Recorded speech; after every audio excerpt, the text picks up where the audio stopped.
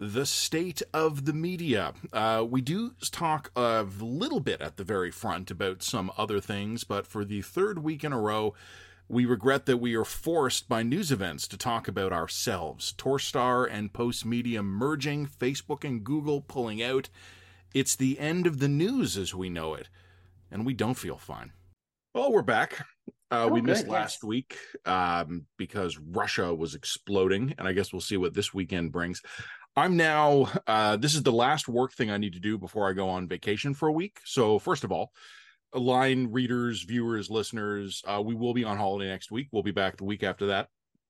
But the other point I bring is every time I go on vacation, something terrible happens. So That is just a coincidence. It's not it's not because you're going on vacation. It's because something terrible is happening every week.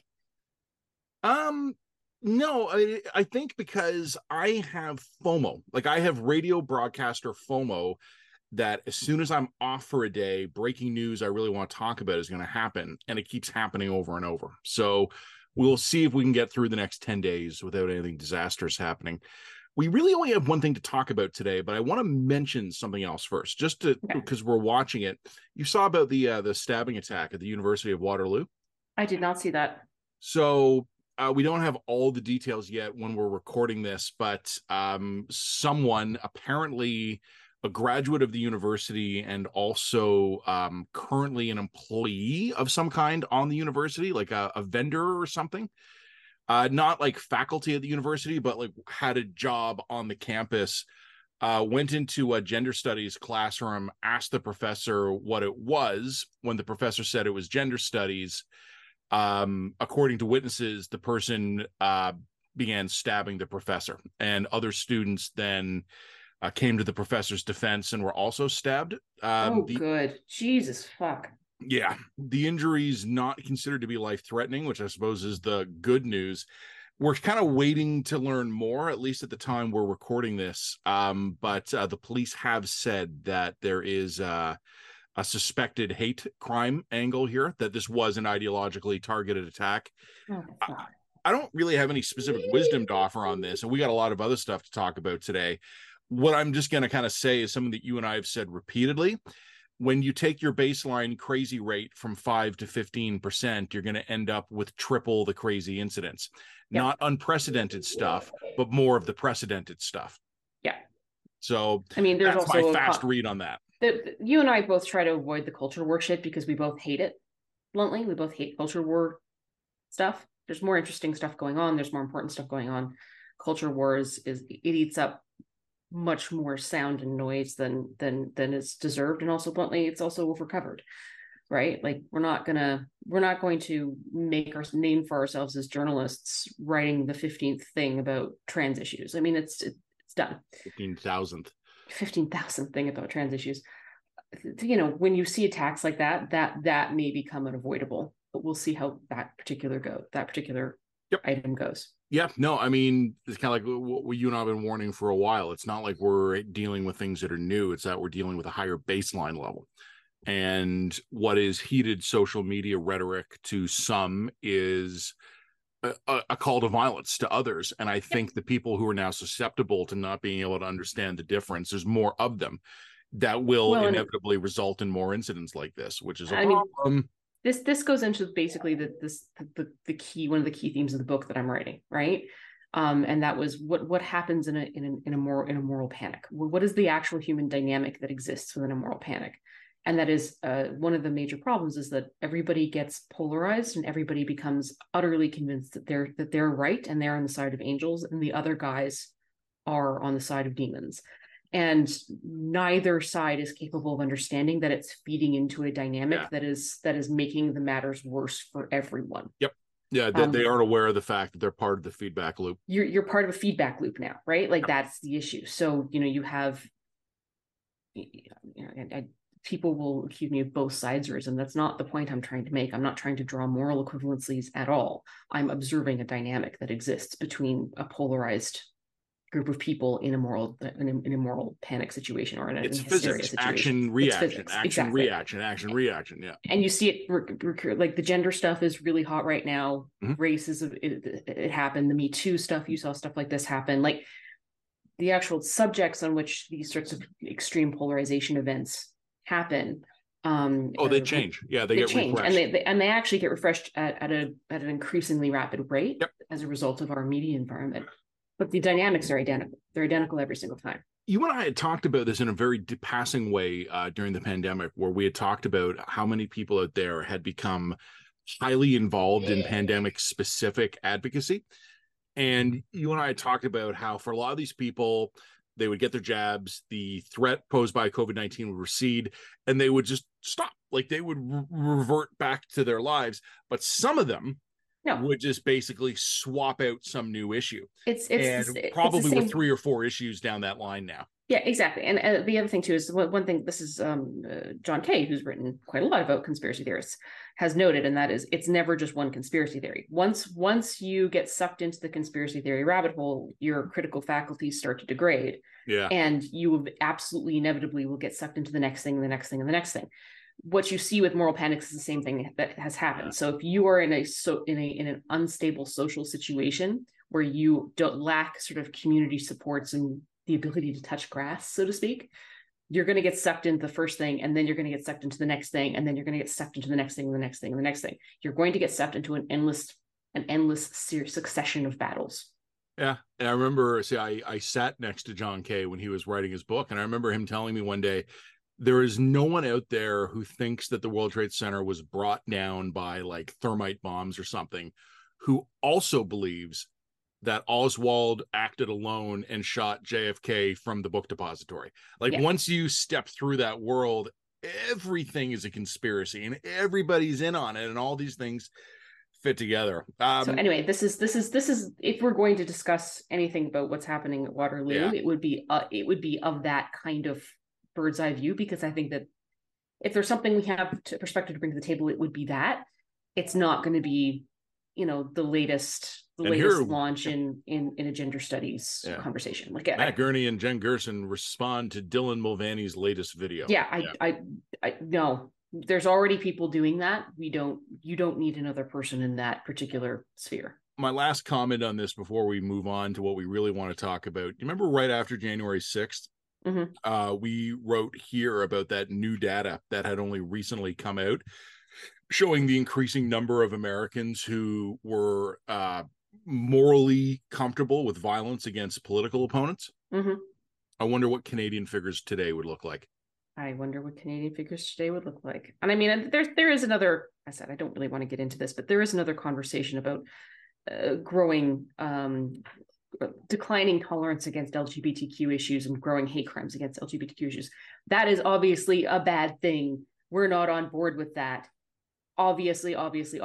However, if you want to have a conversation about why that's happening, there have been shifts in the culture and the expectations around conversations around gender and sex and all of these sorts of things that have shifted the consensus, have shifted the alliance on a lot of LGBTQ issues, and has opened up this really vitriolic, really, really nasty and very hateful diatribe and conversation. And if you want to, I don't think you can have that conversation without talking about what changed, essentially. So well, again. Can I flag that it was probably about 10 years ago, I said privately to NP colleagues that it was going to be the trans issue that was going to start cracking some of those alliances? Yeah. Because it's really, personally, I find it very tragic, because I mean, you and I both came up in a generation. For us, gay marriage was an obvious. Of course, gay people should be able to marry. Like, what is wrong with you? Yeah. We came up around that. That was just our generation just accepted that, and the alliance that we had with or the degree to the speed at which we all came to a consensus on that stuff, and a very genuinely felt like nobody bullied us into that position. That was a genuinely felt and held consensus on those issues. And to me, it's been absolutely tragic to see that not the consensus on gay marriage, but that alliance around gay rights just erode, and how quickly that's eroded. And it's been around trans issues and gender dysphoria kids. There's something really, it's awful to watch. It sucks. And I would just add that I think it's fascinating. If I could make my progressive friends understand anything, it would be that moral certainty in the rightness of your own cause does not exempt you from blowback. But Blowback also, exists. And even and if it you're doesn't. winning in the cause of justice, there is going to be a reaction to that. That doesn't mean you're wrong. That doesn't mean you have to stop, but you have to be aware that there's going to be blowback. And Well, I and think a lot of Canadians in particular just think that there is no such thing as blowback in this country.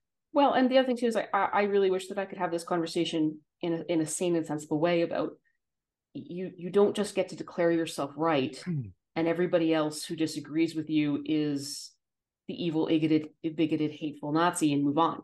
There is a process of persuasion. There's a process of debate and consensus building, and if you don't root your new views or values in a process of back and forth and debate and consensus, then that consensus is fragile and will shatter. Mm-hmm. And that is what we are witnessing happening before our eyes on certainly transgender issues, and certainly where children are concerned, but also around, sadly, it's going to go further than that. Settled issues of gay rights. And that to me is what's horrific about all of this. And this is why I hate the culture wars, because I don't want to take sides on any of this, because I think that the dynamics are now feeding into one another in ways that are absolutely pernicious for everyone involved. Blowback is not precise. No, it's not. It's not. You don't have targeted blowback once it starts. And then we wind up at these, awful tragedies of the most extreme and most disturbed cases, which I'm presuming at this point the Waterloo stuff is. And in the States, you had the transgender person shooting up the Catholics, the Christian school, and just these awful fucking cases. There's no reason that this should have ever gotten to this, ever. Human beings are broken war monkeys. Human beings are broken war monkeys. Let's just put a pin on it there and just not get too depressed, because we actually have other things to talk about today. War monkeys. Okay, well, we're going to talk about the state of Canadian media, but it's kind of funny. Even before we talk about the state of Canadian media, one thing that kind of got me this week, I don't remember if it was my parents or my grandparents, but when I was a kid, every month I got a National Geographic. It was something like, as a kid, I got signed up for like National Geographic Kids, and then as I got older, I got the adult versions of this.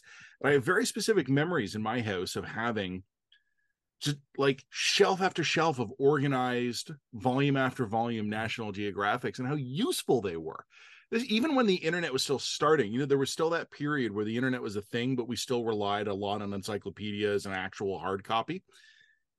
National Geographic has let go its last remaining staff this week. I think they're going to continue to use some freelancers to the brand. I think will continue to exist, but this media apocalypse we've been talking about in recent weeks, it's not letting up. And then this week we got the news. It's funny. This already seems like it's like a million years ago that Postmedia and Torstar are looking to merge. And we thought that was going to be the big news in the media.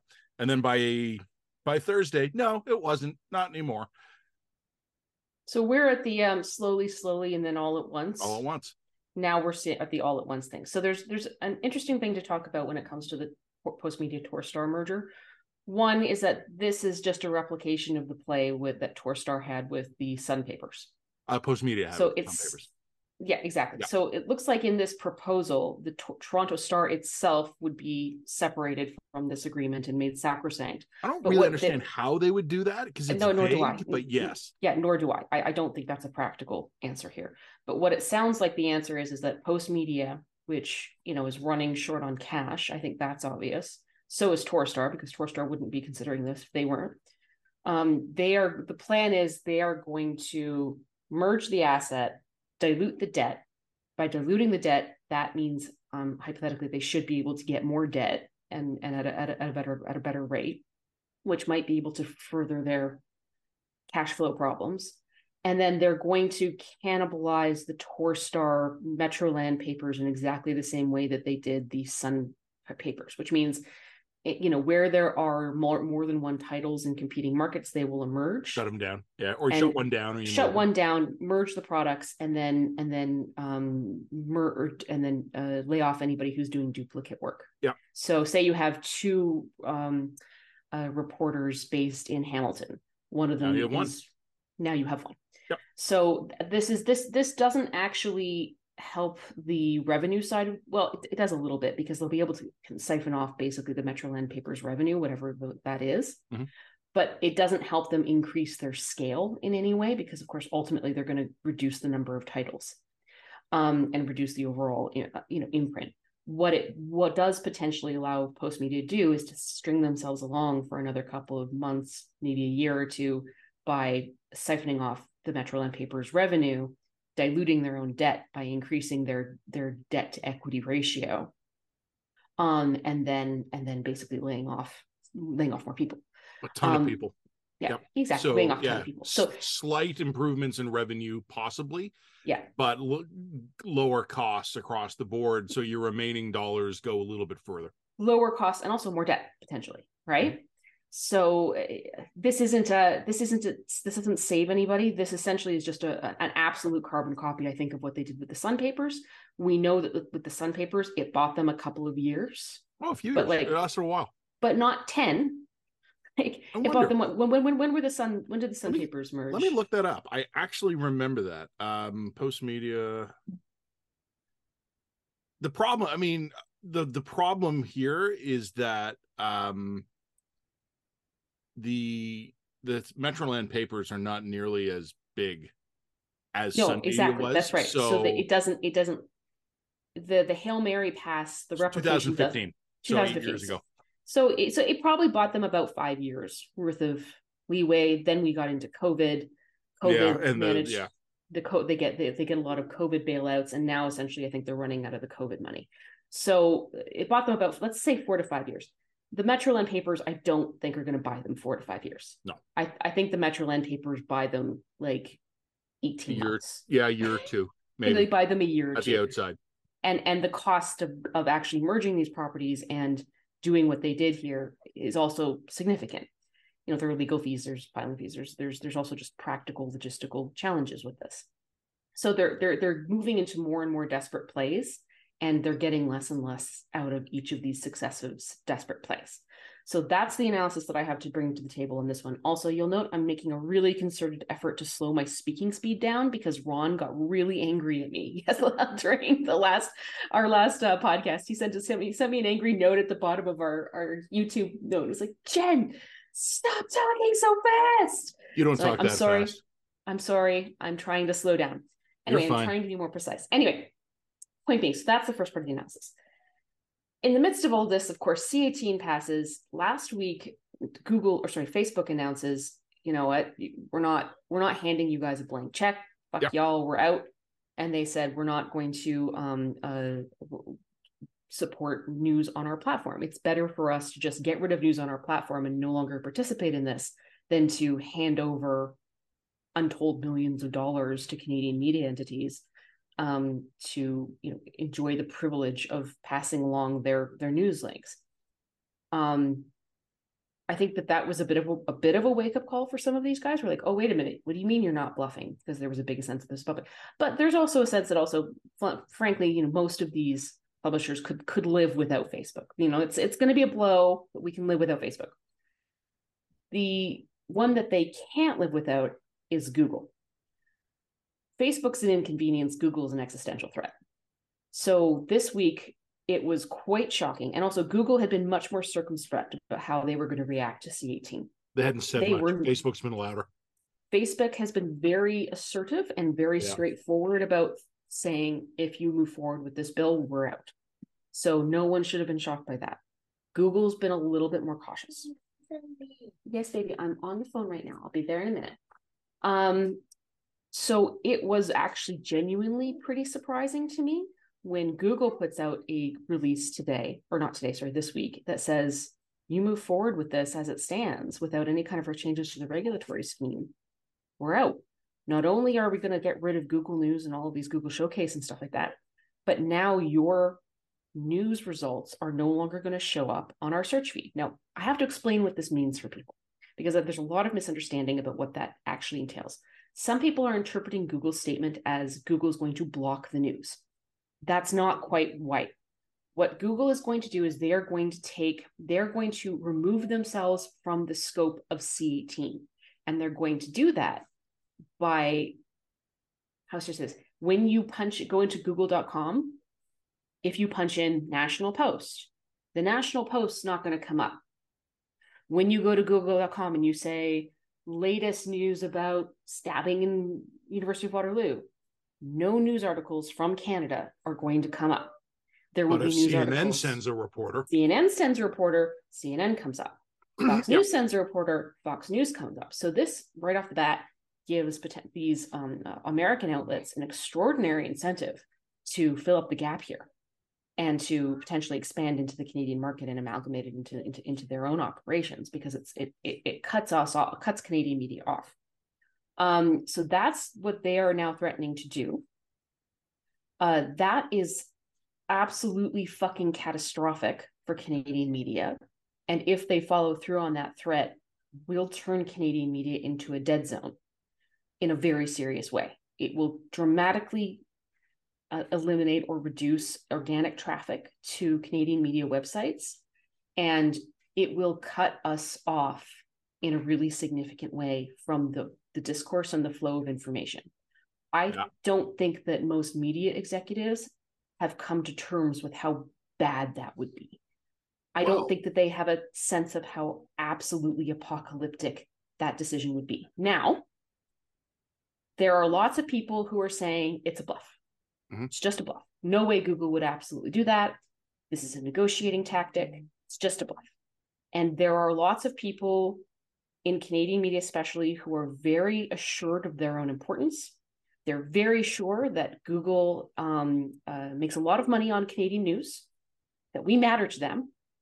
They're very assured that what is going to happen, what they think happened in Australia will be replicated here, and that Google's going to cave and just give them the money.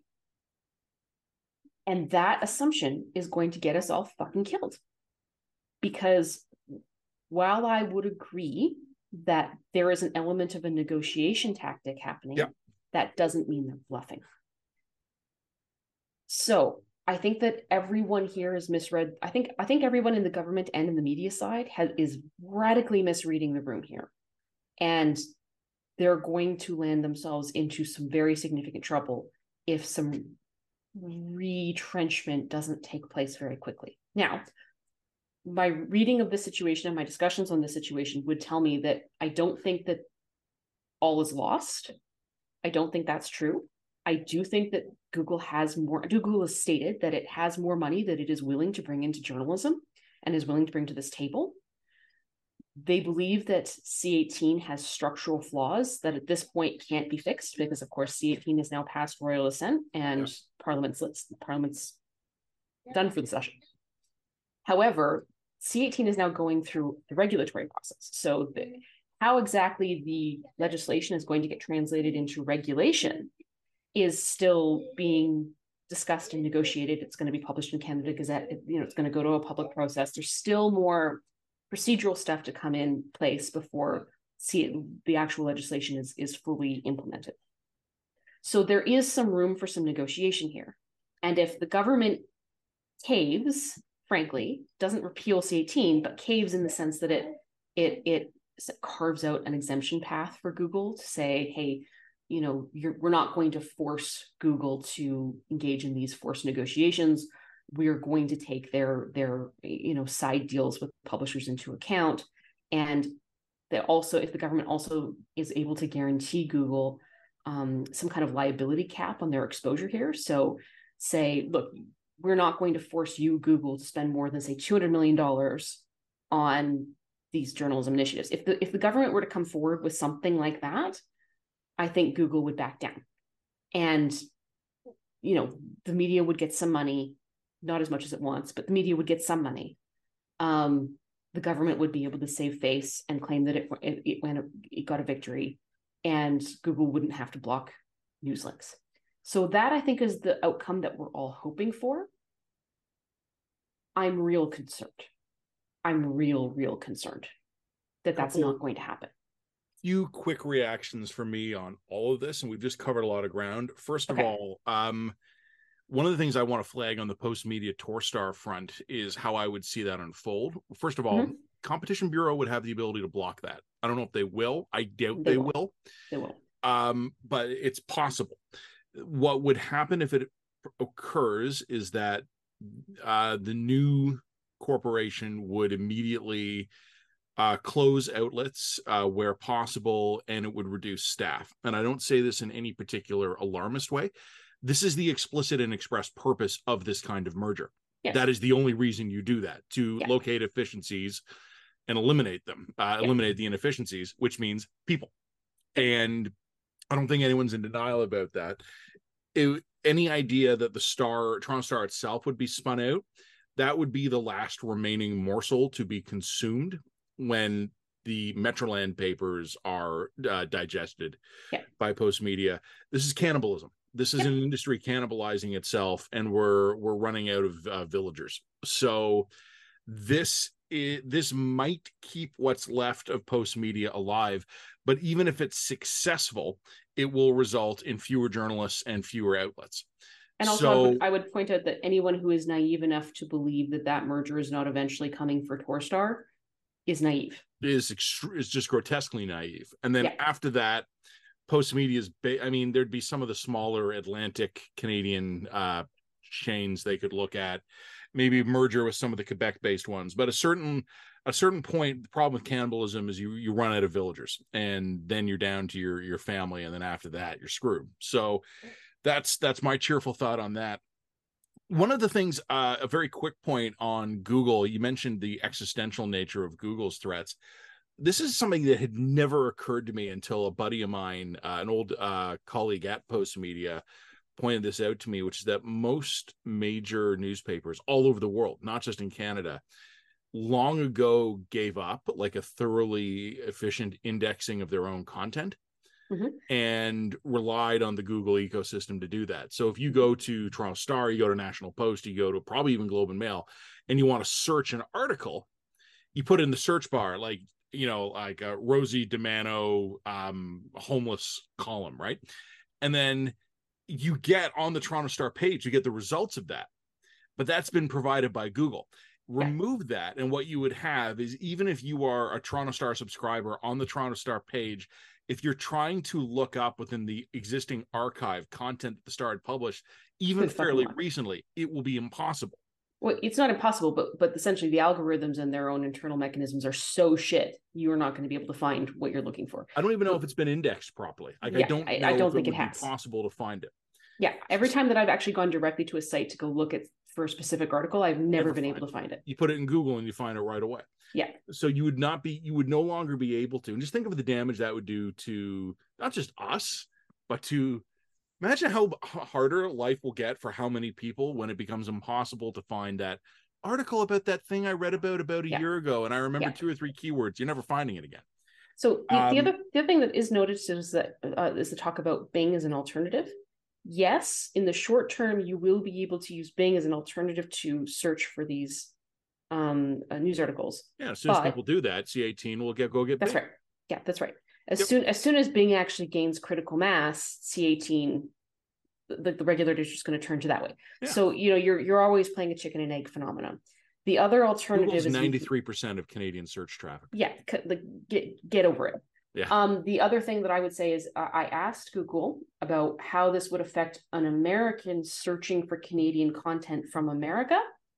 Wouldn't affect them at all. So if an American searches for a Canadian news article, they will get access to a Canadian news site through Google search engine. Yep. So it doesn't cut us, the Americans, off from us. It cuts us off from ourselves. Yeah.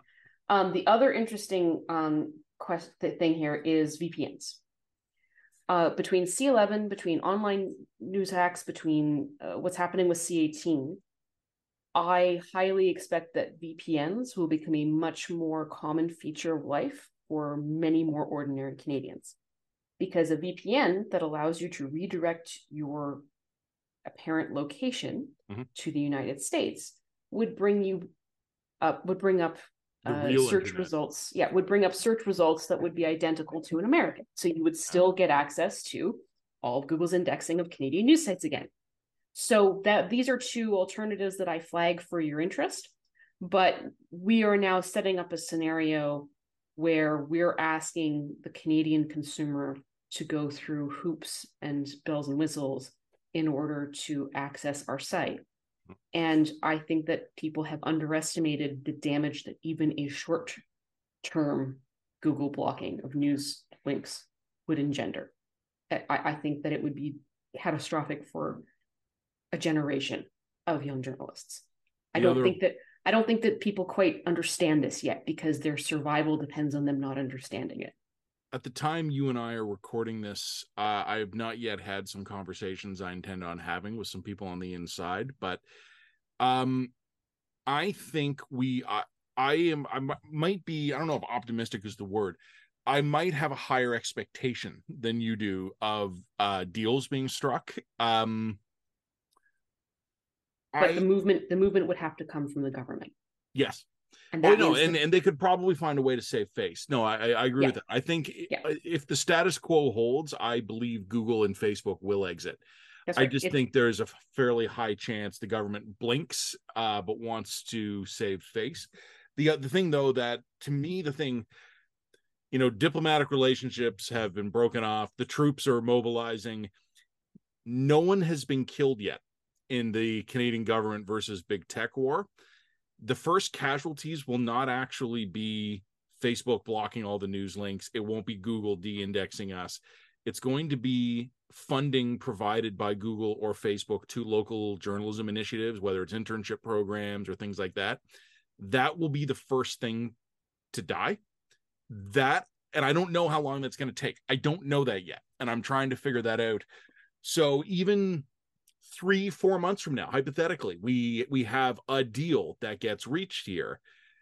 There is a possibility, I would even go so far as to say a probability, that within that time period, existing journalism support programs will fail. Yep. So if they're due to be renewed during this period, yes. And that's what I don't know yet. I don't know when the calendar rolls over on some of these, and I'm trying to find that out. Yeah, like so if for example, there's a local journalism initiative that Facebook or Google is doing. I don't think that they're paying that monthly. I think it's like a once a year kind of thing. So they'll just won't renew it that year, sort of thing. So I think that's the scenario, but you'll get more detail about that, I think. I'm working on that, but I don't have that yet. Yeah. The other interesting thing is, when does the actual how should I say this? When do the actual links get stopped? When does when does Facebook stop letting links be shared? There isn't a firm date. No, because we're still in the posturing stage. Well, it's not posturing, though. Essentially, they have to do it before the regulations actually come out and are published, so that they don't get encapsulated by the law itself. So there is a hard deadline here. The hard deadline is the C-18 has to be fully enforced within 6 months. The Senate put in regulations that said, no, we're not going to let you drag the puck on this. It's got to come into force within 6 months. So it will be within 6 months. But essentially, all of these organizations have to make the changes that they're going to make before Canada Gazette publishes their regulations, lest they get caught up in the C-18 definitional dragnet. Yep. So it will be sometime later than a week and before 6 months, but nobody seems to be able to give me a clear answer on when the lights go off and how much longer there is to negotiate a back down. Which itself creates a destabilizing impetus on both sides to rush. 100%. I think taking a step back from all this, I still think there's a possibility that an accord of some kind is reached that allows everybody to declare a victory. Mm-hmm. You'd mentioned something to me earlier, and I think it's a point worth making, and perhaps a point worth ending on, because I have some time pressure today. It would have been really easy to have a deal. Oh yeah, like it was possible here, and like one of the simplest things that could have happened here is if the government, and a point I've made this point repeatedly in recent weeks, is that the government is trying to do two things at once here. Support Canadian journalism and fuck you, big tech. Yep. And that if they had separated those two things, all they had to do was to go, well, you know what? The legacy media companies are struggling. We're going to sit down with them. We're going to find out some kind of subsidy regime of direct cash subsidies from the taxpayer pot, which you and I into would legacy have media. still screamed bloody murder about. We would have opposed it. I would Yes. still oppose it, but Yeah. it would have been logical. Yeah. It would have been We would have easy, understood it. Yeah, it would have been the easy and straightforward way to do a thing I didn't agree with doing. Yeah. But you can kind of look at it and go, well, I don't think they should be doing this, but if they are to do it, that is the efficient way to do it. Instead, we got C18, which is a convoluted and stupid way of doing it. Because if all you were doing was to go, we're going to give X number of dollars to legacy media every year directly out of general revenues, you then turn around on the other side and you go, all right, we're now X number of dollars short. Let's figure out a tax we can hit these guys with that will make up the difference. Instead, they wanted to do it with C18, which was the stupidest possible way of going about. Because they didn't want to be accused of interfering with subsidies. They wanted to be able to force companies to give money to other companies while claiming to be hands off about it. This is why they trump this as a market-based solution, as if that makes any sense. It makes no sense. It's not a market-based solution if you need to legislate it, you motherfuckers. You dumb fucks. Yes, that's correct. You and I would have disagreed with subsidies, but I mean, there was a rational way to tax Google or Facebook or Netflix or Facebook. And I think the hilarious thing and the terrible irony of all of this is that just my conversations with some of these organizations, if they had done it that way, if they had just taxed them directly, or demanded that some money be put into a journalism program lest we legislate you, they would have gotten a deal. There is money there. These organizations are willing to shell out some cash and to recognize that there's, to treat it as a lost leader, so to speak. But you can't create a legislative program that essentially forces these companies into handing over a blank check, because no company would tolerate that. Our company wouldn't tolerate that. No company would tolerate living or working in a jurisdiction that says, literally, we're going to force you to hand over some amount of money. We're not going to tell you how much to some number of people, but we can't tell you how many. And then this is going to be a recurring check over and over every year.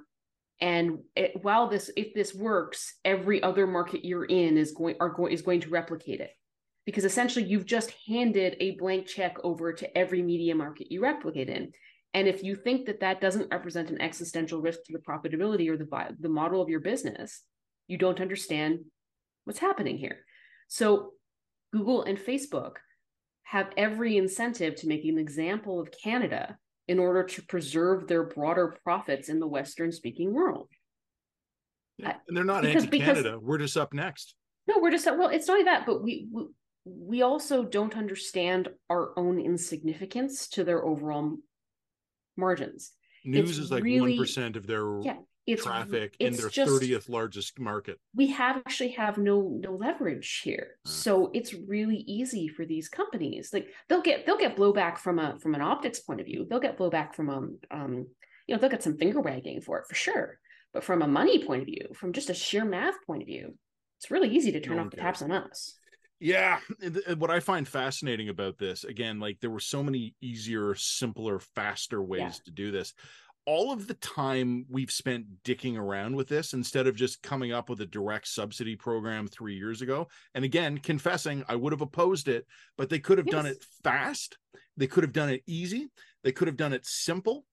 Think of how many jobs in journalism have been lost over the last 3 years. Yeah. They didn't have to be. But that could have been stopped if the goal was actually saving Canadian journalism. Every time you have a conversation with someone about this, the one thing I'm going to flag, and Jen, you know this, but I'm flagging this for others, ask them to defend C18 on the merits and forbid them from just telling you that big tech is bad.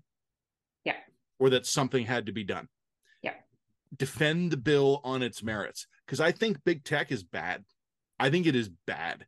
And I understand why all tech is bad. I'll take you one further. I think we should burn it all to the ground. Fuck the internet. It has an allure, I will admit. I will grant that big tech is bad. and I will concede I can understand why the government thought it had to do something, even if I don't agree with it.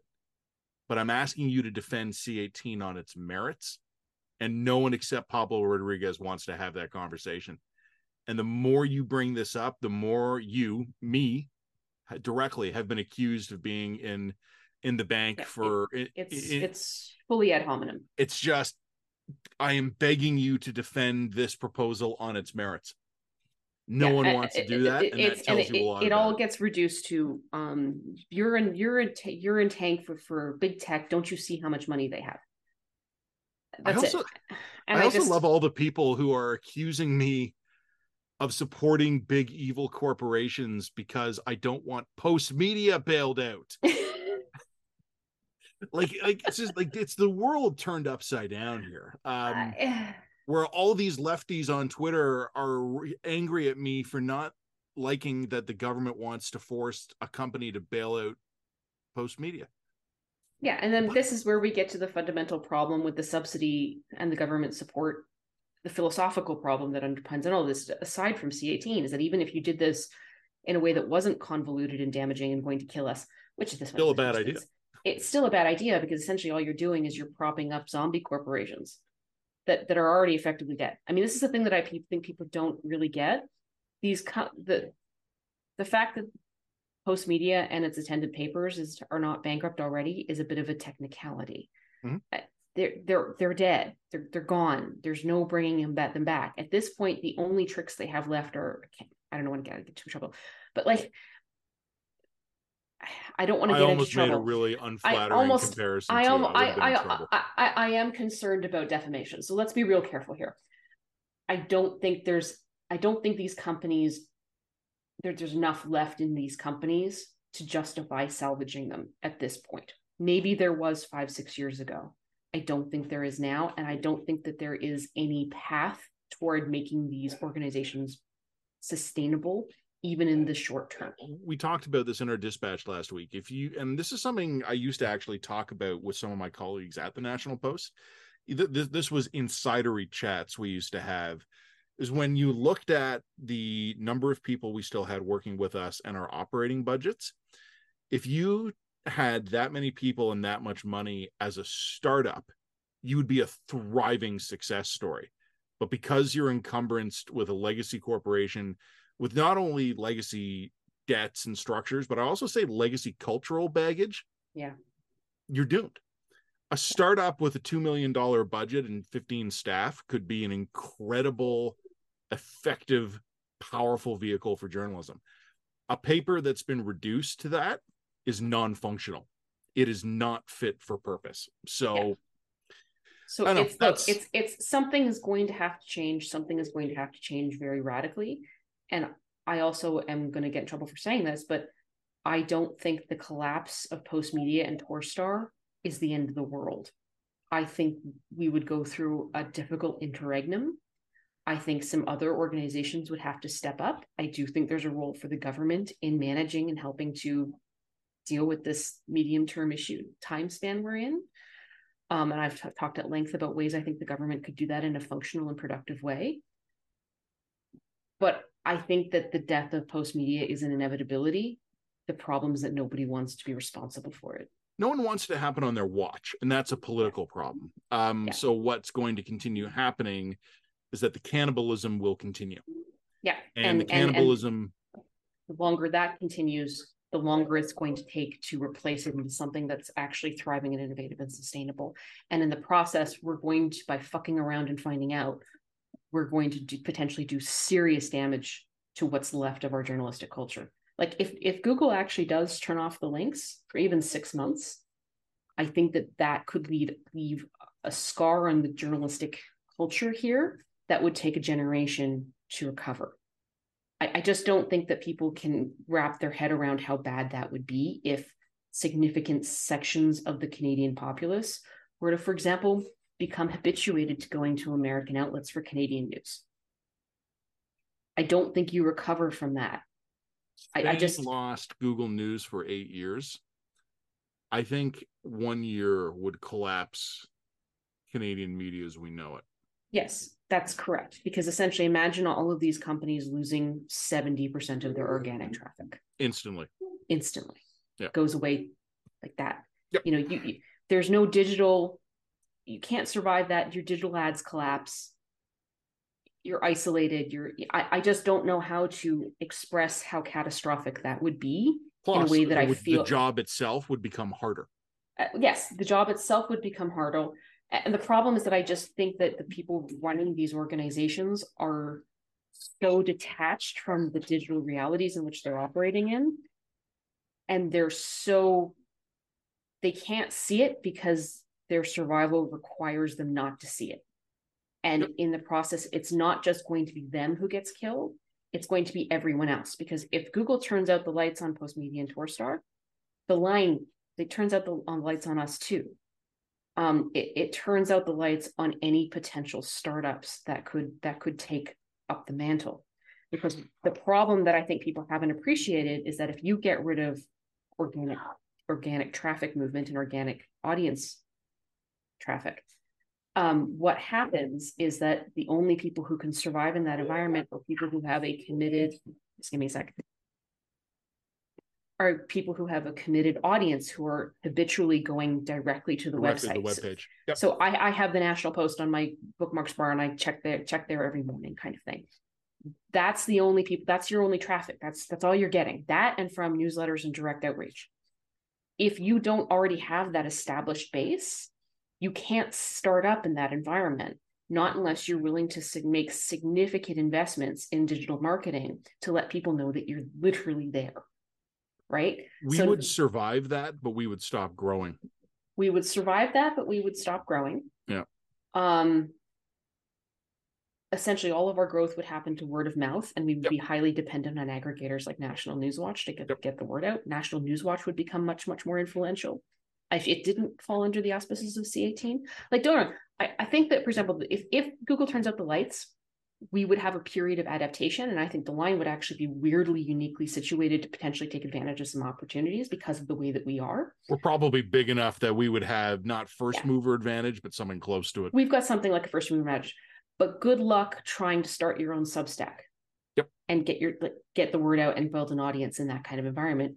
It's done. It's too late. Speaking of too late, I got to go get my children. This has been very cheerful. Yes. We will, folks, just a reminder again, we'll put out our written dispatch as soon as we can get it done. We will be off for the next week, and we'll see if anyone blinks in the meantime. But on the only cheerful note of this podcast, Happy Canada Day. All right. Thanks, everybody. Thanks for listening, everybody. We're going to be off for the next week. Have a very happy Canada Day. This has been the latest episode of the Lines Experimental Podcast, and please share it with literally everybody you know, because we're kind of down to you and your word of mouth.